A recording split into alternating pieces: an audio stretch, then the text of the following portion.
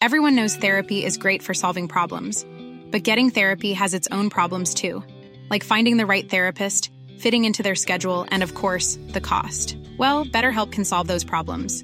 It's totally online and built around your schedule. It's surprisingly affordable too. Connect with a credentialed therapist by phone, video, or online chat, all from the comfort of your home.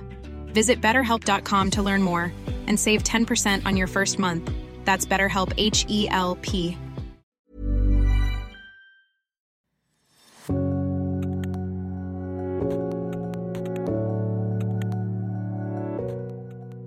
Our society has taken steps to improve awareness and understanding on the stigmas of mental health. But conversations about mental health are often limited to certain conditions and are divorced from conversations about underlying factors like inequality and discrimination. Fae Johnstone believes that in order to effectively combat the stigmas of mental health, we need policy and awareness that addresses the unique realities and needs of all communities. Welcome to the conversation piece. Hello, my name is Fae Johnstone. I use she and they pronouns, and I am the Executive Director of Wisdom to Action, a 2S LGBTQ owned and operated consulting firm that specializes in 2S LGBTQ inclusion and works extensively in the world of youth mental health.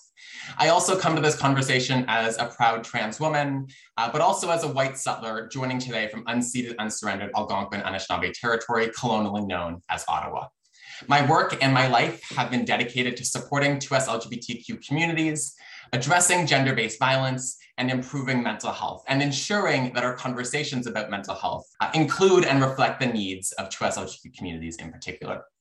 I also come into this space as a person with my own lived experience, as someone who, particularly as a young person, struggled with my own mental health, as someone who has survived multiple suicide attempts and who lives with ADHD. But I also come to this conversation as a person whose mental health is fundamentally shaped by my own experiences and my everyday reality as a trans woman and more generally as a trans or 2S LGBTQ person. With that in mind, I want to focus my talk on mental health when it comes to inequity and stigma. First, when it comes to stigma, I actually find myself to be quite fortunate. In most of my mental health related issues, I find that they're ones that are, while still stigmatized, are still nonetheless generally, at least minimally understood and accepted. That doesn't mean that we're not reinforcing stereotypes or reinforcing stigmatized ideas. We most definitely still are. But it does mean that some of our views have shifted, that we have a bit of understanding of what the word depression means and of what depression might look like. However, we don't have the same understanding around suicide and around the ways in which many of us live with suicidality, or the fact that many of us in our world are survivors of suicide attempts ourselves. Persistent stigma around suicide is but one example, but the gist of it is that while we have some degree of inclusion and acceptance for certain kinds of mental health issues, that acceptance isn't extended to those issues that present in ways that deviate more significantly from what is considered socially acceptable. We accept that some folks have anxiety, but we judge folks who have panic attacks in public spaces or whose anxiety makes it harder for them to make a phone call. We accept the idea of depression until someone is literally unable to get out of bed for days at a time. And unfortunately, those are two of the most widely discussed mental health issues, and yet we can see that stigma persists. We've barely begun tackling the stigma and judgment around issues like borderline personality disorder or bipolar disorder. And that means that when folks are struggling with acute needs or have behavior-related impacts associated with their mental health issues, they are hugely stigmatized. Their issues aren't conceived of as digestible, and their behaviors are often more disruptive, resulting in significant ostracization and isolation. People are okay knowing that I struggle with depression, but unfortunately, they're not okay knowing it if they actually see it in practice. They want us to talk about it. They don't want to actually have to see what that looks like in my world. As a trans woman, I also struggle with how often our conversations about mental health are divorced from conversations about inequity and discrimination.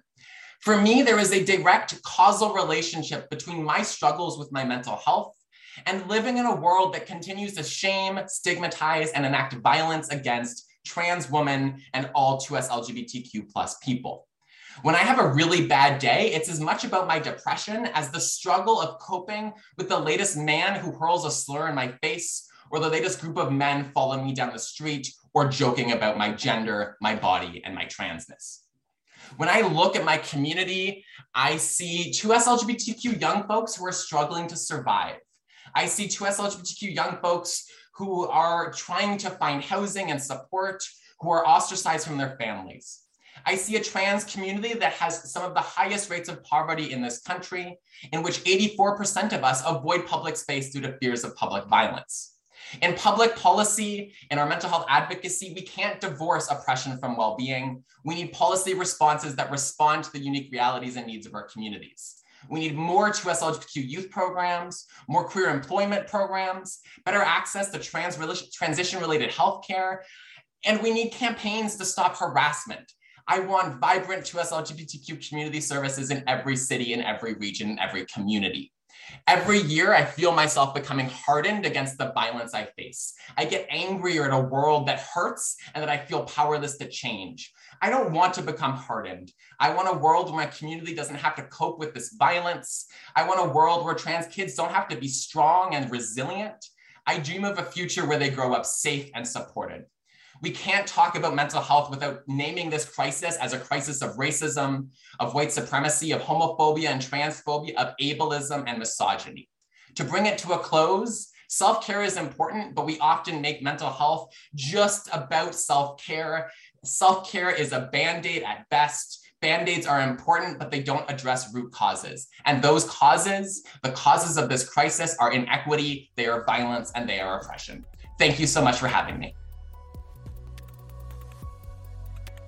Fae Johnstone is the Executive Director of Wisdom to Action. She spoke at the Walrus Talks at Home Youth Mental Health in 2021. And she's just one of the over 800 fantastic Canadians who have wheeled, walked, and webcammed onto the stage at the Walrus Talks.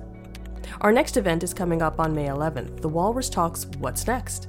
This event is in person at the Isabel Bader Theatre in Toronto and online. You can register today at thewalrus.ca/events.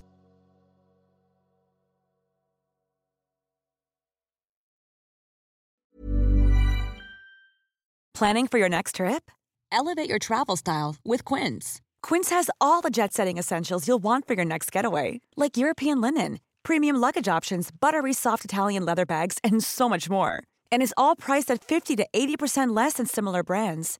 Plus, Quince only works with factories that use safe and ethical manufacturing practices. Pack your bags with high-quality essentials you'll be wearing for vacations to come with Quince. Go to quince.com/pack for free shipping and 365-day returns.